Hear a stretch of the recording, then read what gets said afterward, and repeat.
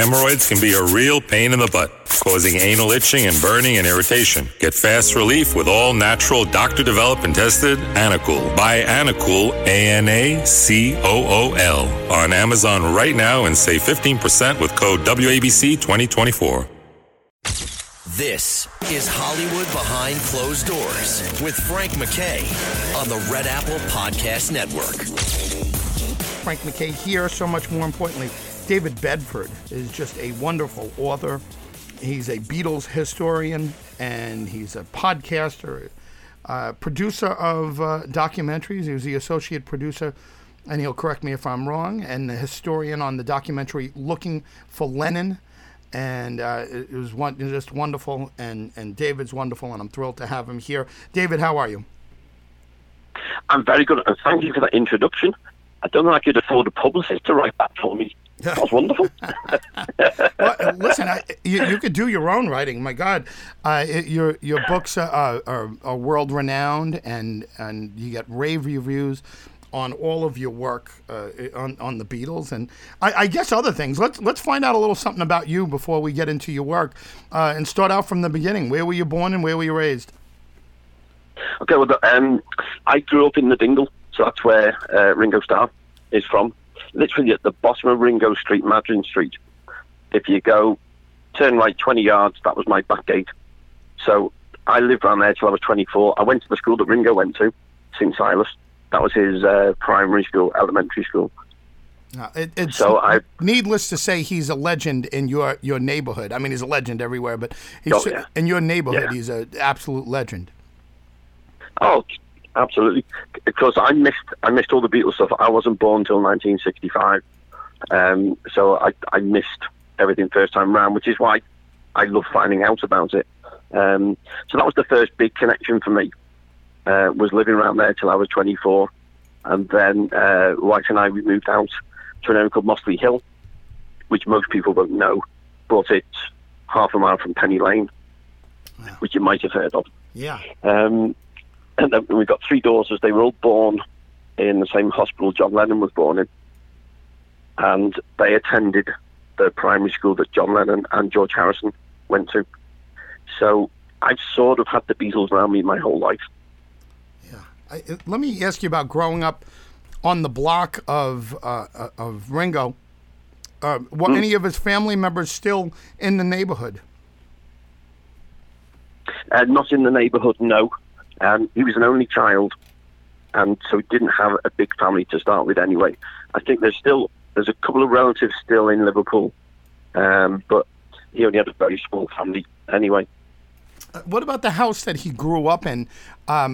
Was it sold for any additional money than what a normal house in that area would be? Did you ever try to buy the house? Well, there's interesting stories go along with that. He was born at 9 Madryn Street, and about almost a good 15 years ago, the government at the time decided they were going to knock down some of the older housing and build brand new houses. And this included the street and the house where Ringo was born. So a number of us decided to get together a little committee. There was 4 of us in the main, called Save Madryn Street, which was basically there to save Ringo's birthplace. This went on for years and years.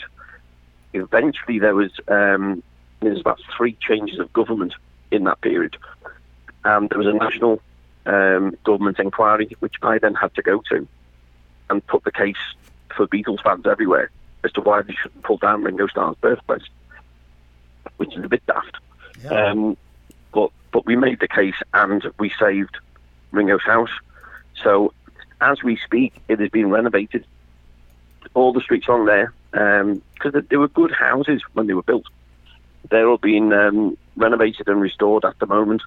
So in a matter of weeks, the house he was born in will be habitable again. What happens to it, we don't know at this stage, but it won't be a museum or anything like that. Well, what would be the price tag on a house like that? I'm sure there's Beatle fans listening who would entertain it. What's the housing values over there? Well, down there in the Dingle, the house values aren't the highest, so it'd be talking less than 100,000. There's a few Beatles fans who have bought houses. So the house that Ringo grew up in, lived in from the age of 5, there's a very odd Beatles fan that's bought that. She also owns John Lennon's mum's house and George Harrison's house as well. You know, wow. Yeah, I mean, I just can't imagine Ringo himself wouldn't just buy it just to, preserve it. I mean, $100,000. I mean, that's interest for one of his accounts, I'm sure. Again, our pocket money.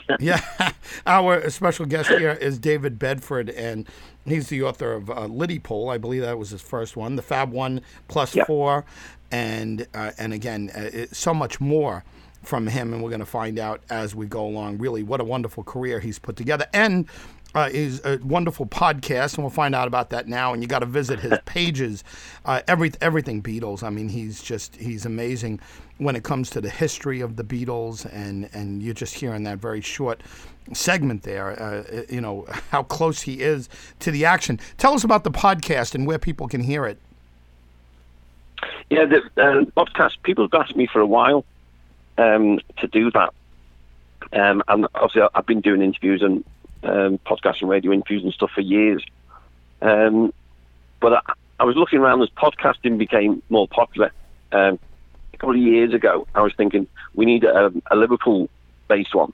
And a good friend of mine, Paul Beasley, who is a Beatles tour guide, Liverpool tour guide, he also does stuff at Radio Merseyside, which I've done in the past as well. So we just decided, let's do this, see if it works. So we started it. It's called Liddy Pod, because of course Liddy Pool was, as you say, was my first book. Yeah. So we thought we could Liddy Pod, and literally it's me and Paul picking a topic, and as we call it, a bit of Beatles banter, and we want to keep it specifically Beatles and Liverpool, so it's unique. So sometimes you do a bit of the history of the city and how that then ties in with the Beatles. And we do some interviews as well for people connected to the Beatles in Liverpool. So, you've had a great response to it. People are absolutely loving it. So if you want to listen, you go to just LiddyPod, so it's LIDDYPOD.com, and you can sign up, listen on various platforms, and get notifications when there's new episodes. Let me ask you about Liverpool. Actually, you've been you're blessed by timing in a way, but cursed by timing. Like, I was born in '67, so I grew up with the Beatles, but the Beatles were already broken up, but they were all alive and well, and I dreamt even as a young kid as a Beatle reunion and all of that. But here you are growing up on the same block that Ringo was, and let me ask you about Liverpool in general. Obviously, the Beatles put it on the map as far as an international catchphrase. When you hear Liverpool, the first thing you think of the Beatles and music and everything that came from that. And again, it's not just the British invasion, but it's everything that came. You can't find anyone in music who wasn't influenced by the Beatles, and or someone who was influenced by the Beatles influencing those people. So it's a historic city at this point. At that point, at the point when they started, can you have a direct connection to the growth of the city, and in any other way other than awareness, and the Beatles? I mean, they have to have been good for the city of Liverpool. It's actually interesting when it comes to the timing. Liverpool, as a town, has been in existence since 1207, so we're over 800 years old. Through the 18th, 19th centuries, we became one of the most important commercial ports in the world. In the old British Empire, we were second only to London. So we were a huge international port, dealing with a lot of the world trade in cotton, tobacco, and sugar, etc. Even was involved in the American Civil War, which is a whole other topic. So Liverpool was a massive commercial port.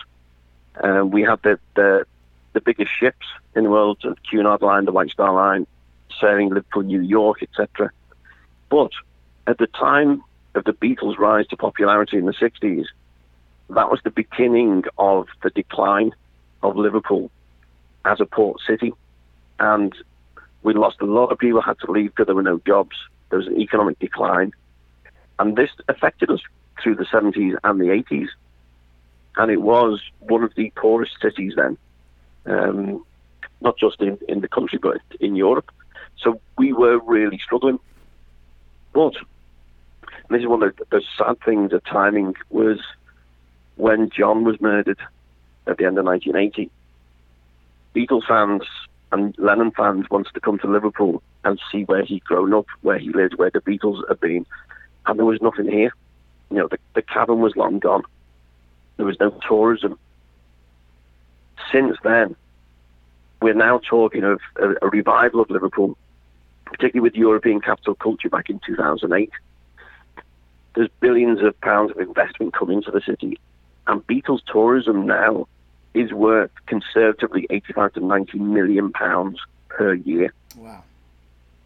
It's a huge part. Now, the tourism is so big. We've got the cruise ships are now coming back to the city.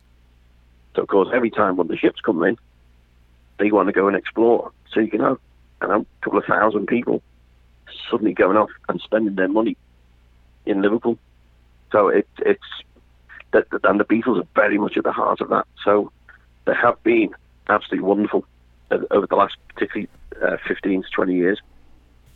Let me remind folks, if they're just tuning in a little late or turning on their radios a little late, Frank McKay here with David Bedford, and he is a Beatles historian and a podcaster and author of several books, and his book Looking for Lennon, his work on the film Looking for Lennon, award-winning film.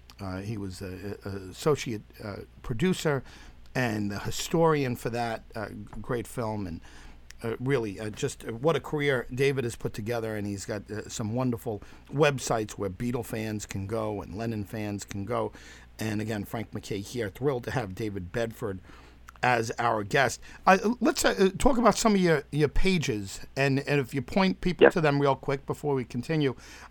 Where's a good starting point for folks, who hopefully aren't driving at the moment, but if they're in front of their computer, where can they go?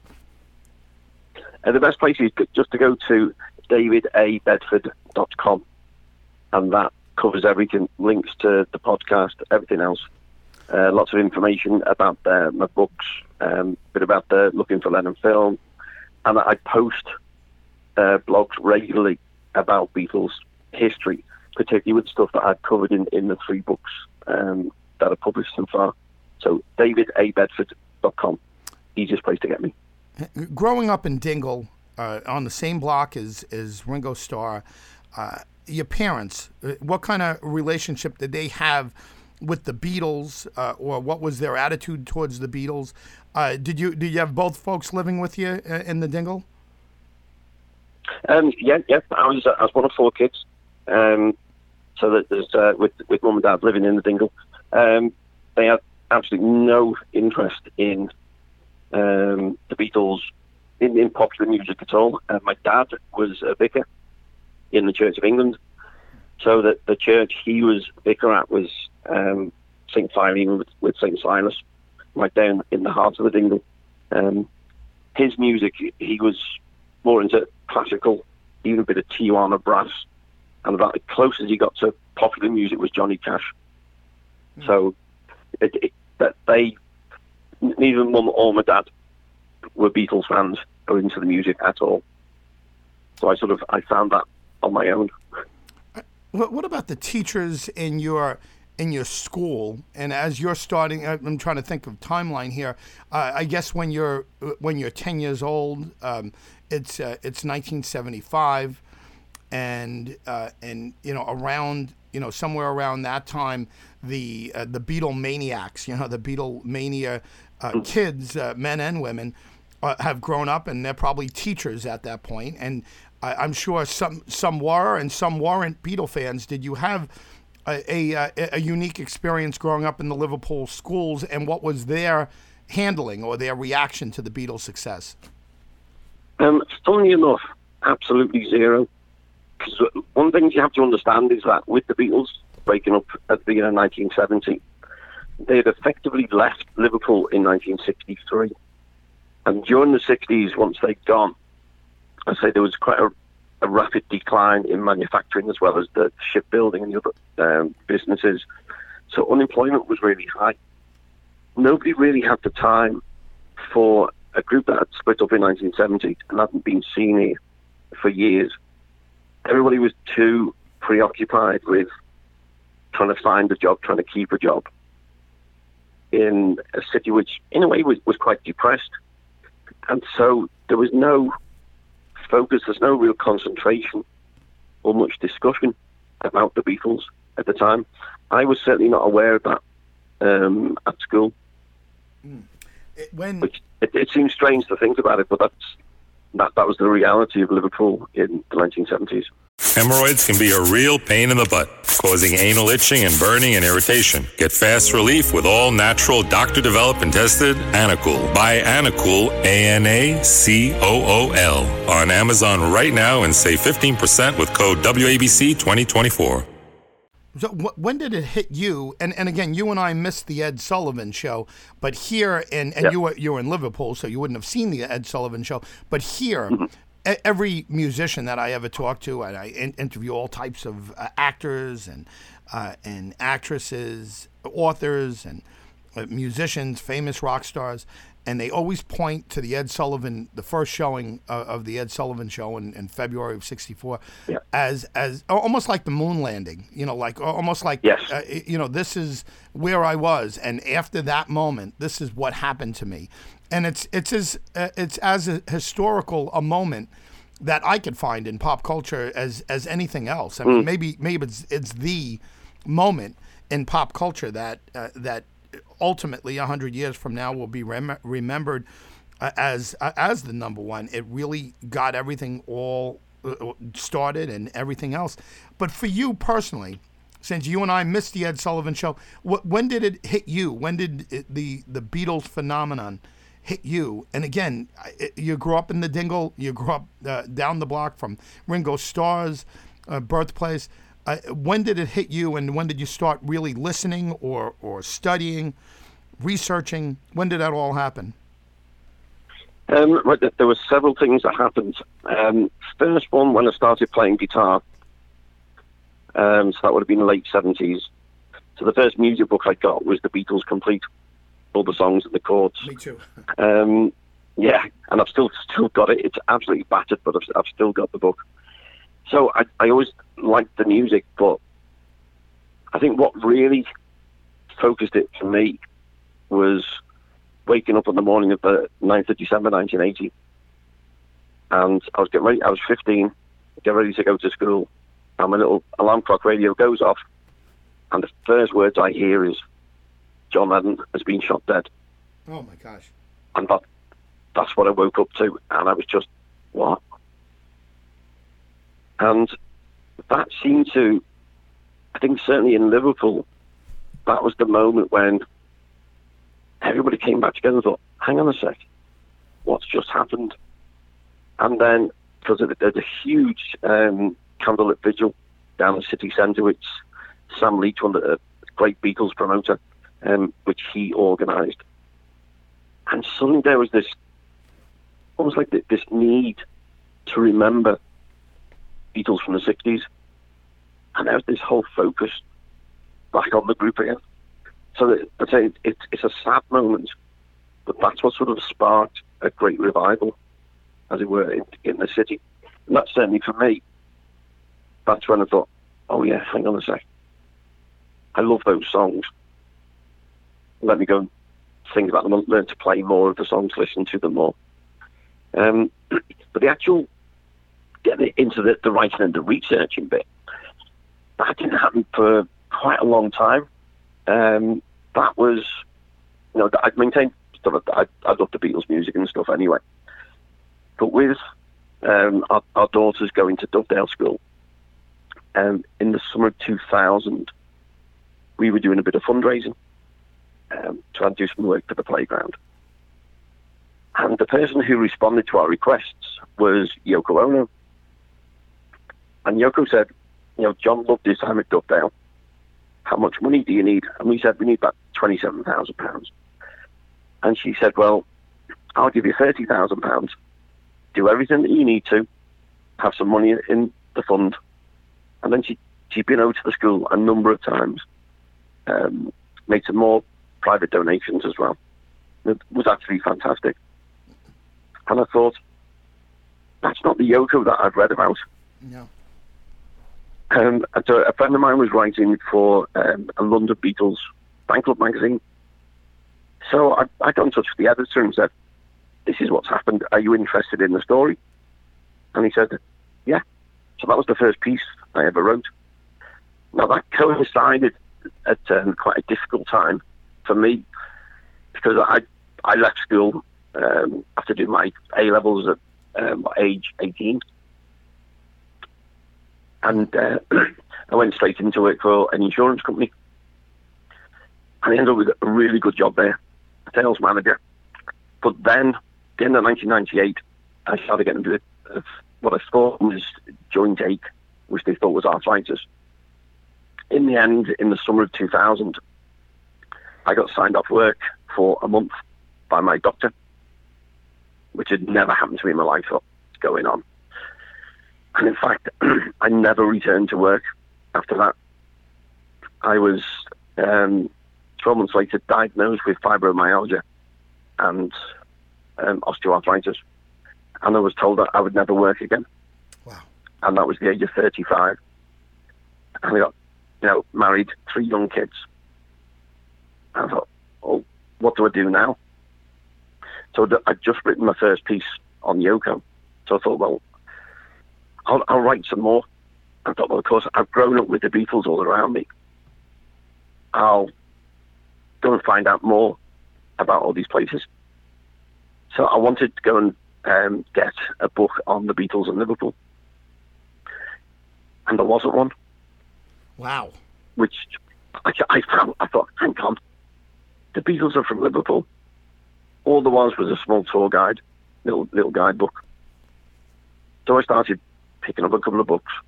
And Bill Harry was a great inspiration to me with his books. Yeah. So I started reading them, and then reading a couple of others, and then realising that books weren't agreeing with each other. And I was coming across all these stories, I'm thinking, hang on, something's not right here.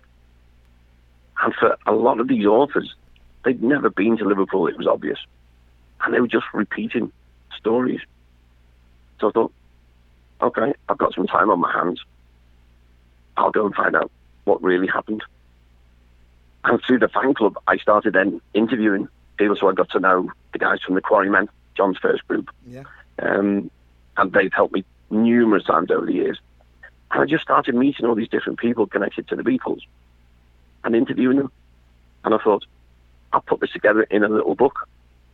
It was something to do, and my doctor was brilliant. He encouraged me, said, you've got to do something, you've got to keep your brain active. Because physically I couldn't play football, cricket and golf and all that kind of stuff I used to. So he said, find the interest, and he encouraged me. So I found I was really getting into this, and the historian in me wanted to know the truth. So I just kept digging and interviewing more and more people and put the book together. And I mean, it took me 9 years from when I first started. It was 9 years before the book came out, and I only got the publishing deal 2 years before it was published.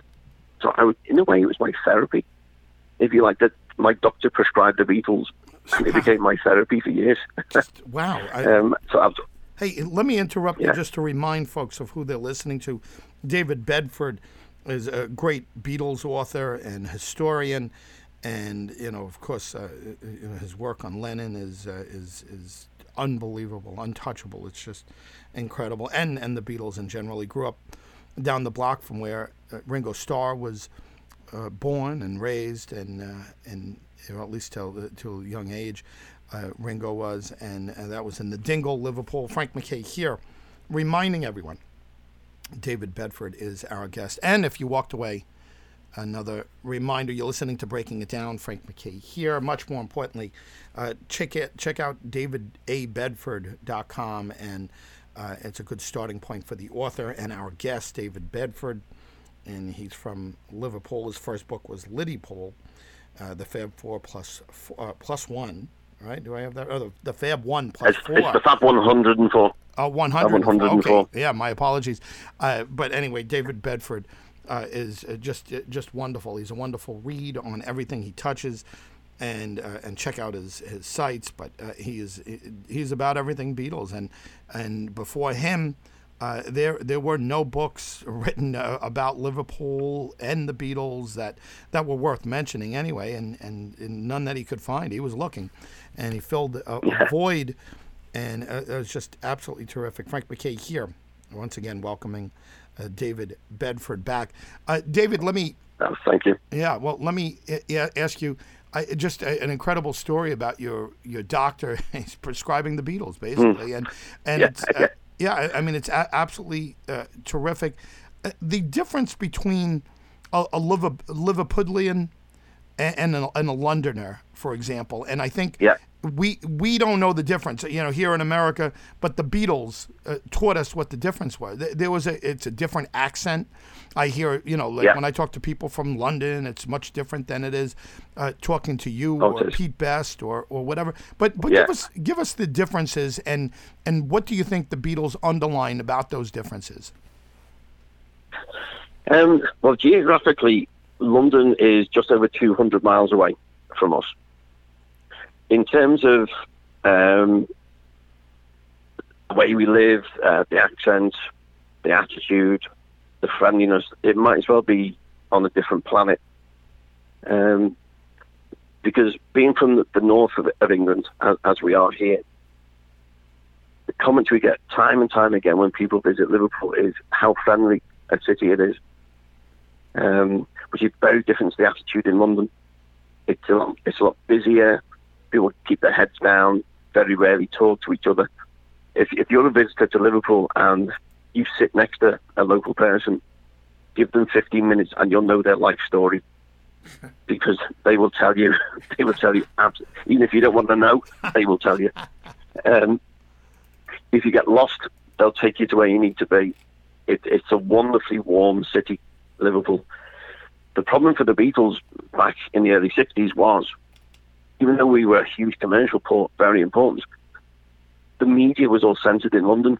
The only proper recording studios were in London. The television, the national radio, the newspapers, everything was there. They had to move there. And they noticed, particularly in the first, say, 6 months after Love Me Do came out at the end of 62, they were going around trying to talk to all these different, sometimes promoters, but the journalists, and said, and their attitude. At one point, I think John, he didn't have the best of temperaments with some people anyway. He was getting so fed up of being asked the same stupid questions, and the journalists obviously weren't interested in what they were saying. They got so fed up, I think John would have punched one of them, give him another half an hour. The attitude, it's almost like, I think within England, London is almost like a separate country on its own. It's weird. It's so different to how the rest of the countries, and particularly we talk about a north-south divide. It is a huge, huge difference. And people notice that. Even just, coming from London, coming up to Liverpool for 200 miles, they notice how different it is. And I think one of those things that certainly I know when the Beatles came to America, that if you watch the press conferences, they were so funny. I think that people loved that. They weren't especially different because in Liverpool, we naturally have a sense of humour. And so the Beatles could get away with anything. And I know it when I come over to the States and I give my talks, etc., at those Beatles conventions, I can get away with almost anything if I do it with a smile and a bit of a laugh, because that's what they expect. And that's what Liverpool people are like. We're warm, we're friendly, we're welcoming. We're a huge cosmopolitan city. And I got to admit, I never understood why John Lennon wanted to go and live in New York. Never got it until I went to New York for the first time. And I felt at home. And I got it straight away. New York is just a very big version of Liverpool. We are so similar. Big cosmopolitan ports. It's all about the river. Yeah. It's all about the people. It's such a connection between the two cities. Yeah. So we have a lot in common.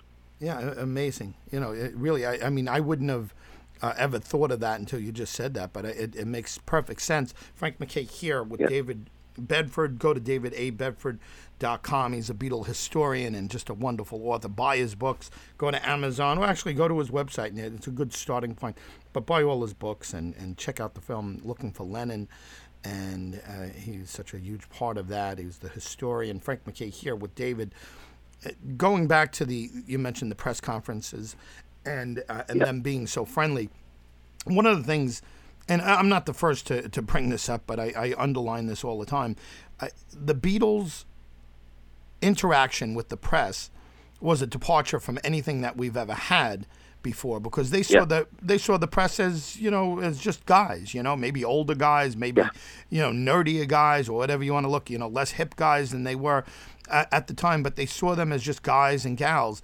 They didn't see them as like this pedestal, and you could see Elvis when he's talking to the press, it's yes sir or no sir, and this great deal of respect, and almost making the media out to be something above them. Whatever. The Beatles were the first historically to talk to the press as if they were on their own level. And obviously, I mean, if you're chasing around guys with microphones, you're not on their level. You're below them. And the Beatles got that right away. I mean, am I right or wrong in my assessment? You're a historian. Are they the first to really depart from that this worship of the press, or treating the press as this special entity rather than speaking to them on their own level? When you need mealtime inspiration, it's worth shopping Kroger, where you'll find over 30,000 mouth-watering choices that excite your inner foodie. And no matter what tasty choice you make, you'll enjoy our everyday low prices, plus extra ways to save, like digital coupons worth over $600 each week. You can also save up to $1 off per gallon at the pump with fuel points. More savings and more inspiring flavors make shopping Kroger worth it every time. Kroger, fresh for everyone. Fuel restrictions apply. No, I think you make a very valid point, and I think this is where Brian Epstein takes credit. He realised how important it was to take the four lads who were still dressed in leather and clowning around on stage. He saw them as a piece of musical theatre. He smartened them up. He got them in their suits. He showed them who to respect and how to do that. And very much he knew that he had those four personalities, which would always come across well. And by the time they got to the States, they'd already been having just over 12 months of really becoming to the national attention in Britain. Beatlemania had been coined in the November. They'd done 2 great UK tours. They were used to dealing with the press over in the UK. And one of those things I think Brian would have instilled into them was the importance of the press conferences. But also, they found they were able to relax and just be themselves. And that is the Liverpool way. And you think, okay, I'm not putting these press on a pedestal. I know I need to use them. It'll be useful. But I'm not an idiot. And so they would answer back. And I think because they were clowning around between the four of them, I think when they got that reaction from the journalists there who were enjoying it, they thought, fine, we've got the formula, let's go with it. And it was, as you say, a departure from anything that had gone before. Who's still in, just switching gears here a moment, who's still in Liverpool as far as the relatives, the descendants of the Fab Four? Who's there, or any key members of their circle? Brian Epstein does obviously he didn't have children, but is there any relatives of either Epstein, the boy, the guys, the Fab Four, and I know Pete Best is still there, and Rogue. is still there. He's got the museum. But who's there? Who do you correspond with, or who have you corresponded with, who's still home, who's still in Liverpool? Those who are still there, Julia Baird, who's John Lennon's half-sister, she still spends quite a bit of time. She's heavily involved with the Cavern Club in Liverpool, so I see her regularly. Some of John's quarrymen, Colin Hanson and Len Gary, still live in Liverpool. Colin lives just the other side of Penny Lane, so he's quite local to me. So you see them round and about. Did you ever see the movie Good Old Frida? Oh, yeah. Terrific. When that came out? Yeah, she passed, though. Frida passed, right? No, Frida's still around. Oh, no kidding. Oh, I thought she had passed. Yeah. I know her daughter. Her daughter is kind of picking up the Rachel. mantle, right? Yeah, I know that. Yeah, she's great. But yeah, I was only with them about 3 or 4 weeks ago. Oh, I'm sorry. God, I'm sorry to say that about Frida. I stand corrected. Yeah, she's wonderful. She was the head of their fan club. Yeah.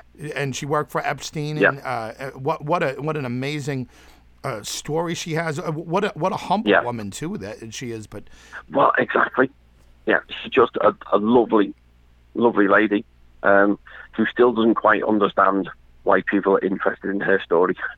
But she was there, right at the heart of everything that was going on with the Beatles here. And I think that's why the movie comes across so well. It's wonderful. Because, there's no pretensions in there. She's not making anything up. And she tells the story that she wants to tell. And she was so important to the story back then. So, so Frida's still around. A number of the original crowd have now left us. Sam Leach, Alan Williams died 2-3 years ago. Johnny Hutchinson died quite recently. He was the drummer with the Big Three. He sat in with the Beatles as well. As I say, Pete Best is still going, still performing. There's a couple of Brian's nephews and nieces are still around. That's his brother Clive's family. So again, they were quite a small family. So there's a few members of the family still around, and of course Paul's brother Mike McCartney. He's still around, and he's still doing photo exhibits, and every now and again some of the scaffold get back together.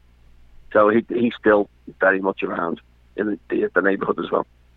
Yeah, just really an amazing point of history, and we've got to document. Either I'm becoming more pretentious or I'm just getting older. It just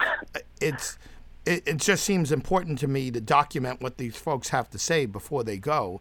Yeah. And even when you talk about Hamburg and the folks they met in Hamburg, like when Tony Sheridan passed, I thought it was it was a big loss in many ways because of his historical impact there. But there was so much footage of him and a decent amount of interviews with him. But all the people that you just mentioned, Frida, I'm glad to know that she's alive and well.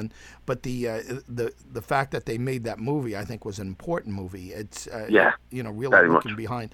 Yeah, so much importance here. Again, Frank McKay here with David Bedford. Go to davidabedford.com. Wonderful author, Beatles historian, and the keeper of the flame for so many things that are Beatles. His websites are wonderful, and again, boy, I thank you as someone who thinks the importance of the history of the Beatles and music and pop culture in general is urgent. Where there's an urgent need to keep it alive, and you're one of the people that are doing that. And again, just amazing. Liddy Paul is his first book, and everyone's got to get that. Again, David Bedford here with me, Frank McKay, for a couple more moments. What can you add? What is there to do yet as a historian, as someone like yourself, book-wise? Are you in the middle of working on something new? But what's left to do on the Beatles front to make sure that the history is preserved while people could still remember it, and the people that witnessed it are still there? What's to do? Well, the book that I published last year is Finding the Fourth Beatle, and that was to document how many Beatles drummers came and went. So if I was to ask you how many Beatles drummers could you name, how many could you come up with? Me, I mean, well, Best, Best and Ringo, and then the guy played in Hamburg with them for a little while. I'm trying to think of who that was. After Best, right? Wasn't there somebody before Ringo and after Best? And then, do you count Quarrymen, folks? Do you count? Yes. Silver Beatles. Colin from the Quarrymen. How many are there? Yeah. Well, I ended up with 23. Oh man, you imagine? I'm counting on fingers here. I need my toes and plus some. Wow, 23.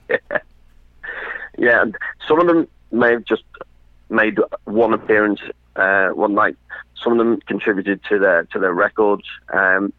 But I was keen because obviously the main ones that people know. So you got Colin Hanson, as you say, from the Quarrymen.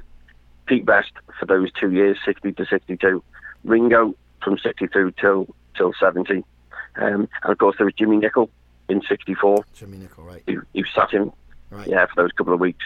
But I was thinking that there's fascinating stories in there. And just when you think there's nothing new to find, I found Brian Epstein's lawyer, who'd drawn up the management contracts, etc., in 1962. And I was talking to him about the whole situation with Pete Best. Now, when I was in the insurance company, I did qualifications in English law and contract law. And so I was quite curious to dig into the contracts a little bit more. And as we're talking about how we've known since 1962 that Brian Epstein called Pete in and sacked him, and he was replaced by Ringo. So I'm talking to Brian's lawyer, and he says, but of course, Pete was never sacked because he couldn't be sacked. I went, say that again. Pete was never sacked. I said, no. Pete was never sacked because he couldn't be sacked. First of all, Brian couldn't sack him because Brian didn't employ him or the Beatles. The Beatles employed Brian as their manager. So Brian couldn't sack him. And then you think, well, to be sacked, you've got to be employed. Well, who employed Pete? And the answer is nobody. Right. Oh wow. He was in a legal partnership with John, Paul, and George as the Beatles. And in English law, you cannot sack a member of a partnership. That's amazing. So Pete wasn't sacked. And so I started digging into that story, and you find out they had to find a way of getting rid of him to trick him into thinking he was being sacked and getting him to quit. And that's what they did. So I uncovered that whole story. You know, it's something we've accepted since 1962. And now we know that's not how it happened. And then finally that there were 3 other drummers asked to replace Pete. Ringo was the 4th drummer who said yes. Wow. So it was never a case of, well, yeah, we want to get rid of Pete and bring Ringo in. That wasn't how it happened. That's the shortened version. That's the Reader's Digest. Yeah. It's a lot more complicated. So I went through that whole process and checked it, as I do as a historian. You know, you have to corroborate it, check things are accurate. So I went through all of that, found out who the other drummers who were approached, was their stories right, which they were. And yeah, just finding out that whole changeover from Pete to Ringo. And there's been so much criticism of Pete because they tried to say, oh, Pete was a rubbish drummer, Ringo was great. Right. So instead of me, who's not a drummer, saying, well, Pete was great because I think he is, that means nothing. A lot of people denigrate Ringo and say, oh, he was just a lucky guy. So I thought, how are we going to prove this? It's go and speak to drummers. So in total, I interviewed about 9, I think it was, different drummers of different ages to explain whether they thought Pete was a good enough drummer. And he said he was a really good drummer. For what the Beatles were doing, he was a very good drummer. And then those to analyse Ringo's drumming. And I learned so much doing that. He said, go back and listen to the Beatles songs and listen for the drumming. and Ringo was unique. He knew how to play the song. That's why other drummers are inspired by Ringo. So he was doing things naturally. Yeah. It's not stuff you could be taught. He was also, and it's a totally different way. He was also playing like a writer. He was adding to the songs, and he and George, deserve so much credit for doing it on the fly. We're out of time, unfortunately, but hopefully I can get you back for a part 2 and a part 3. Fascinating conversation. Oh, absolutely. With a Liverpudlian historian and just a great Beatle author. Everyone's got to get his books. And his latest is Searching for the Fourth Beatle. Is that right? Finding the Fourth Beatle. Finding the Fourth Beatle. And again, davidabedford.com is where everyone should go. Buy all the books. Finding the Fourth Beatle is a book that's a must-get, as is Liddy Poole and his others. But go to davidabedford.com as a starting point. David, congratulations on all your success, and thank you very much for being here. Thank you. My absolute pleasure. Thank you, Frank. David Bedford, everyone, has been our very special guest. Remember, go to davidabedford.com and buy everything this guy has. It's just amazing the work that he's done. And it started with a doctor's prescription. He prescribed the Beatles, in essence, and boy, he's filled in so many of the blanks for folks like me and others that are curious about our pop culture's history and, of course, the Fab Four. davidabedford.com is where you should go. Frank McKay signing off. David Bedford, Beatle historian and author, has been our very special guest. Podcaster, check out his podcast. It's wonderful. And we'll see you next time.